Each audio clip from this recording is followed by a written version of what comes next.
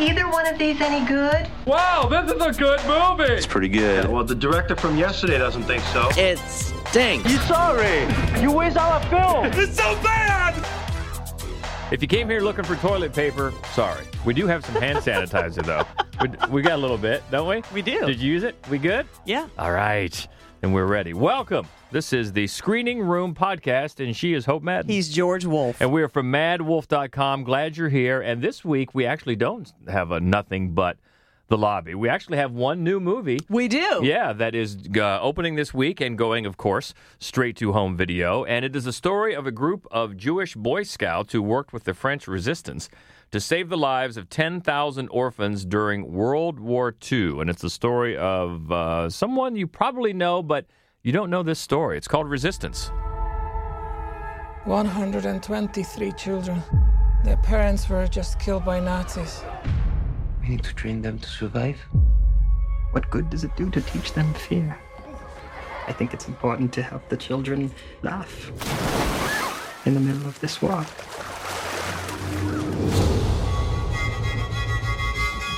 There's a group in Lyon arming themselves to fight back. We need to find guns. We need to learn how to shoot. Do you really think I could help anyone with a gun? Of course not. But your passports are impressive. Look at this. Marcel Marceau. It's a great name. Welcome to the Resistance. Now, the best way really would be to watch this movie without knowing who it's about. But the trailer gives it away because that makes it more interesting. I do understand why, because otherwise you might pass it over thinking to yourself, oh, it's another interesting, but how many World War II movies do I need to see? But this, when you know that it's a biopic, you're like, what? Yeah, it's a little known. I mean, I've gotten to the age that I am without knowing the fact that before he became probably the most famous mime in history. Maybe the only famous mime in history. Shields and Yarnell. Remember them? No. They had their own TV show back in the 70s. Look them up, kiddo. They were mimes? Yes. Mimes had a TV show? You could just turn the sound down and watch all day. This podcast has really gone off the rails, and we're, 2 minutes in because of Shields and Yarnell.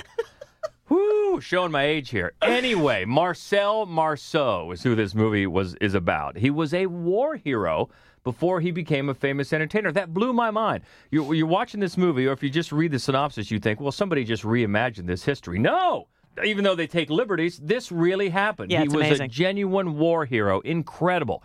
It's an incredible story. And also not just because, but the way he went about being a war hero. Yes, he was part of the French resistance, and as this movie outlines, part of a group that helped to save thousands of young children who were made orphans by the Nazis. Of course. And he's played by, Marcel Marceau is played by Jesse Eisenberg. Mm-hmm. And it's to me, it seemed like the perfect role for him because he has been good, he is good, but he's good in a particular way. Yeah.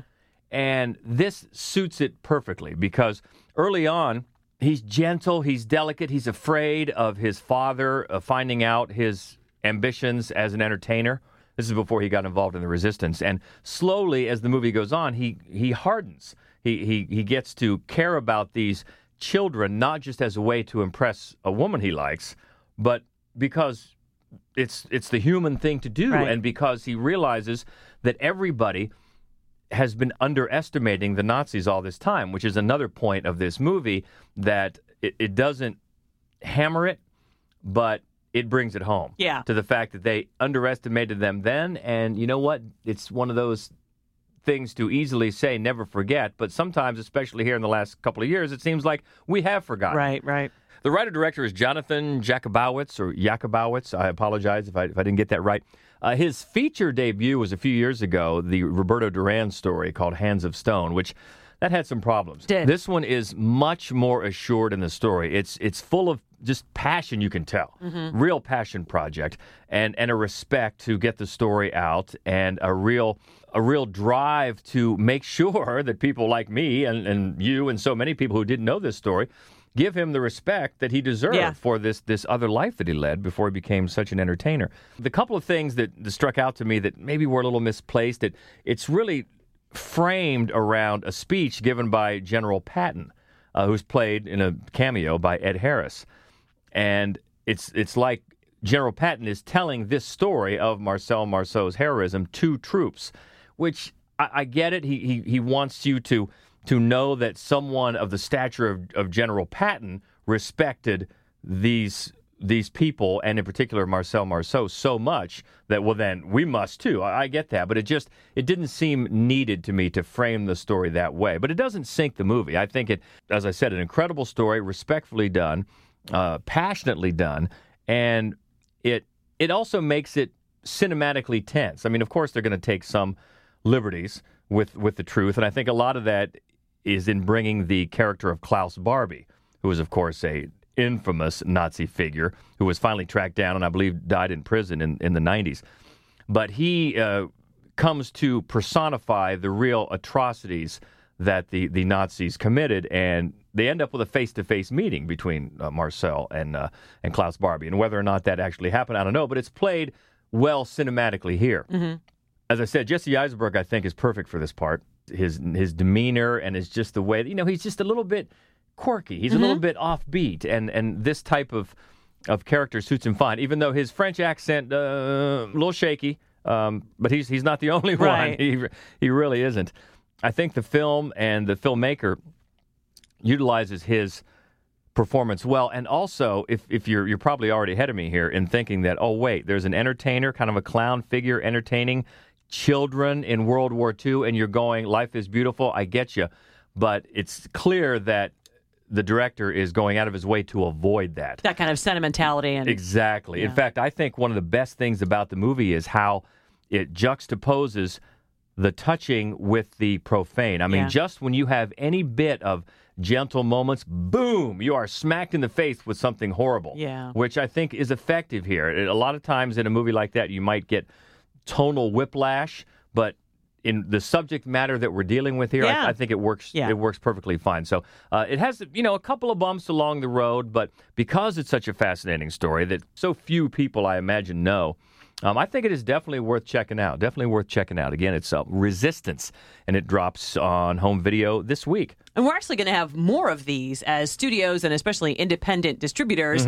sort of figure out the shifting landscape at the moment. I think a lot of the big studios, we mentioned this last week, they cost so much to make that the big pictures, they're going to wait until we can go back into theaters to see them. But a lot of the independent films, they don't require as much box office to try to recoup what they spent on production, and they can't afford to wait. So we are going to get, you and I have already watched 2. We've got 3 or 4 more waiting for us. So we're going to get a handful of really, really good independent films that are going to release directly to VOD. And what's really going to be interesting is in the months ahead, when this is all over, how the model is going to change. Yeah. That's real. I can't pretend to know, but it's going to be interesting. It is. We were talking about this last night, that a lot of businesses will go, once we can all go back out, they will go back to what they were before. Bars, for example, right? Yeah. We're all going to want to go out and have a drink. Right. But I feel like, and I love movies, I love cinema as much as anybody does, more than a lot of people do.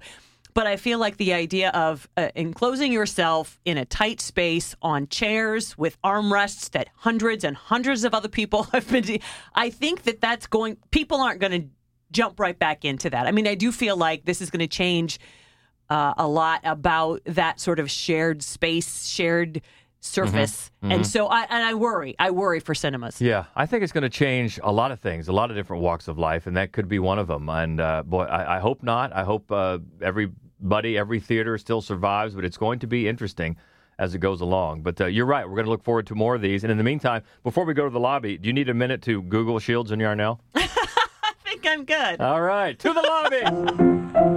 Let's all go to the lobby. Let's all go to the lobby. Let's all go to the lobby. All right, starting out in the lobby, let's start with the ones that jump the line, as you say, and going right to home video much, much earlier than they would have for obvious reasons. And the first one of Birds of Prey, I think it's now called Harley Quinn in Birds of Prey, because when it first came out, it didn't get the audience while the theaters were still open that they thought it would, and they tried to change the title. Maybe that'll help. I don't know why people didn't go. I thought it was a blast. Yes, no, totally agree. And neither one of us had any interest, you especially, in seeing it based on the trailer. So if you stayed away because of the trailer, don't let the trailer keep you away. It's a really fun, very well put together, definitely R-rated action movie. And one of the things that's most impressive about it, although there are many things that are, the action sequences. And you can find, if you Google it, there are a whole bunch of videos of most of those were filmed in real time, and most of them did not have stunt doubles. It was the performers themselves who were doing some of those sequences, and they are awesome. And, not only are the performers very impressive, the camera guys, because there's the one great Mary Elizabeth Winstead kind of sliding down the slide, beating the hell out of somebody. There was a guy with a camera in front of him sliding backwards. Yeah. So that's the other thing to look up. And hopefully when this is finally out on DVD, those will be some of the extras. But you can find a lot of the sequences being filmed, and it's super cool. You're right. I had zero interest in this because I thought Suicide Squad was such a snoozer. And this one, happy to say, is not. Not at all. So if you missed it, we're not interested when it was in the theaters. I get it, but now it's here now on home video. We definitely recommend it. We thought it was just a lot of fun. The one that was just in theaters a couple of weeks ago, Bloodshot, is now making its way to home video. And this one, I think, is really just for the fans of the comic book. And I have since learned that it is a hugely popular comic book series. So logic would dictate that it has a big built-in audience. So there you go. You want to check it out. Other than that, not being comic book people, we didn't really find much of interest in the movie other than some of the visual scenes. Some of the visuals are pretty snazzy, although they do look like extended video game sequences because the filmmaker has a lot of experience coming from visual effects in video games, and it kind of shows. But still, some of them are quite impressive just as a story and really as a character. There's just not a lot here to get a hold of. So if you're a fan of the comic book, though, get into it, and that is Bloodshot. Also, jumping the line, moving to home video this week, Guy Ritchie's latest, The Gentleman. I thought it was fine. It's one of those where you almost need subtitles for some of this banter, this English banter, but it's all sorts of double crossing. It's got a great cast led by Hugh Grant.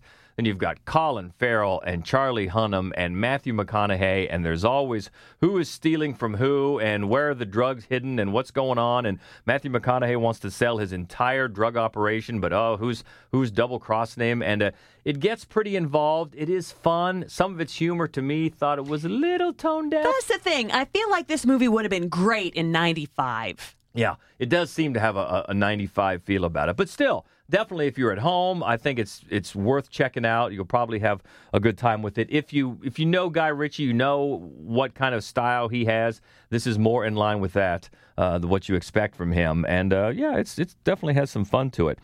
Ben Affleck's latest comes out this week as well. The Way Back, him playing a basketball coach, has gone through some personal demons. And apparently this was the movie where he went through some personal demons as well, trying to get this thing done. But it's the same director he worked with in The Accountant. Yeah, Gavin O'Connor. And it's another movie that it came out right when everything closed down, and it didn't get a shot at really any kind of a market, which is too bad because it's not a bad movie. Right. And he gives an impressive performance. You can tell. As he did, I think, for The Accountant. Yeah, exactly right. You can tell that he put a lot of himself into it, literally and figuratively, I think, because it mirrors some of the demons that he was going through, that his character went through, and that probably came out in his performance. So The Way Back is out this week. Also, the latest faith-based movie, I Still Believe, comes out on home video. Yeah, is another one that jumped the line, and one that, we weren't that impressed by, but it's an inspirational story that's going to, I think, appeal to a very specific audience. As a lot of these films do.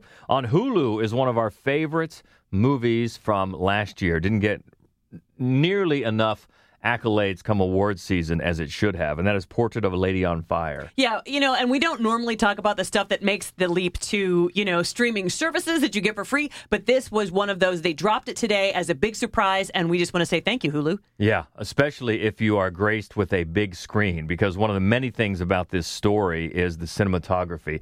It's so gracefully done. Yeah. It almost sneaks up on you, because it's not the kind of story that you would think, oh, I'm going to just blow your eyeballs out with the cinematography. But the landscapes and how it's shot, even inside the interiors, too. Yes, absolutely. It's really, it's a fantastic bit of cinematography and storytelling and acting. Yeah. All around. We loved it. Also, we got a few coming out on their normal VOD schedule. Right. And that is led by another one of our favorites from last year, 1917. And you know what? Another one that would look great on a big screen. Oh, yes. I mean, people think of it as being, like you have said before, trickery. Oh, look, let's see where we can find the cuts. But the thing is, it's not just that. It does look amazing. I mean, it's a gorgeous film. Yes, it looks fantastic. And I do realize some people weren't buying it. In fact, one of the other writers on MadWolf.com, Matt Weiner, who I respect his opinion he's a very a good lot, critic. He thought it was a total gimmick and just didn't buy into it.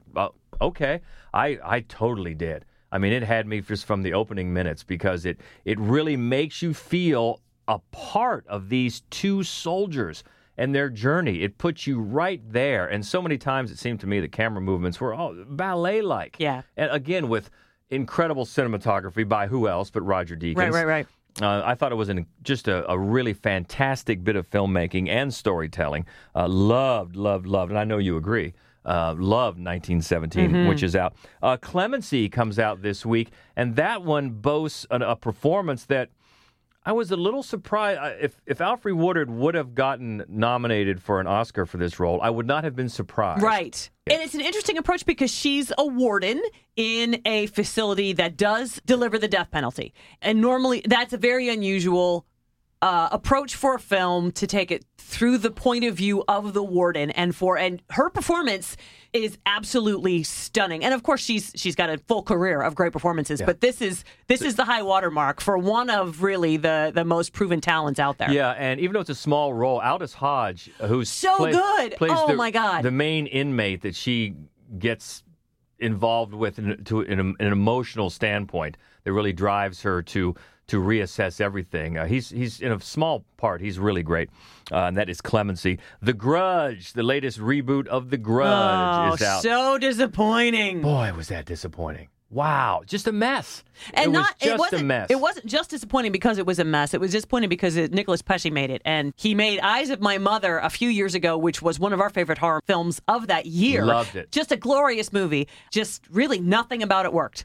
This one smacked to me like one of those where just along the way they just said, look, slap this together and get it out, because it came out early in the year. Yeah. So right away you're thinking it's got all those strikes against it earlier in the year.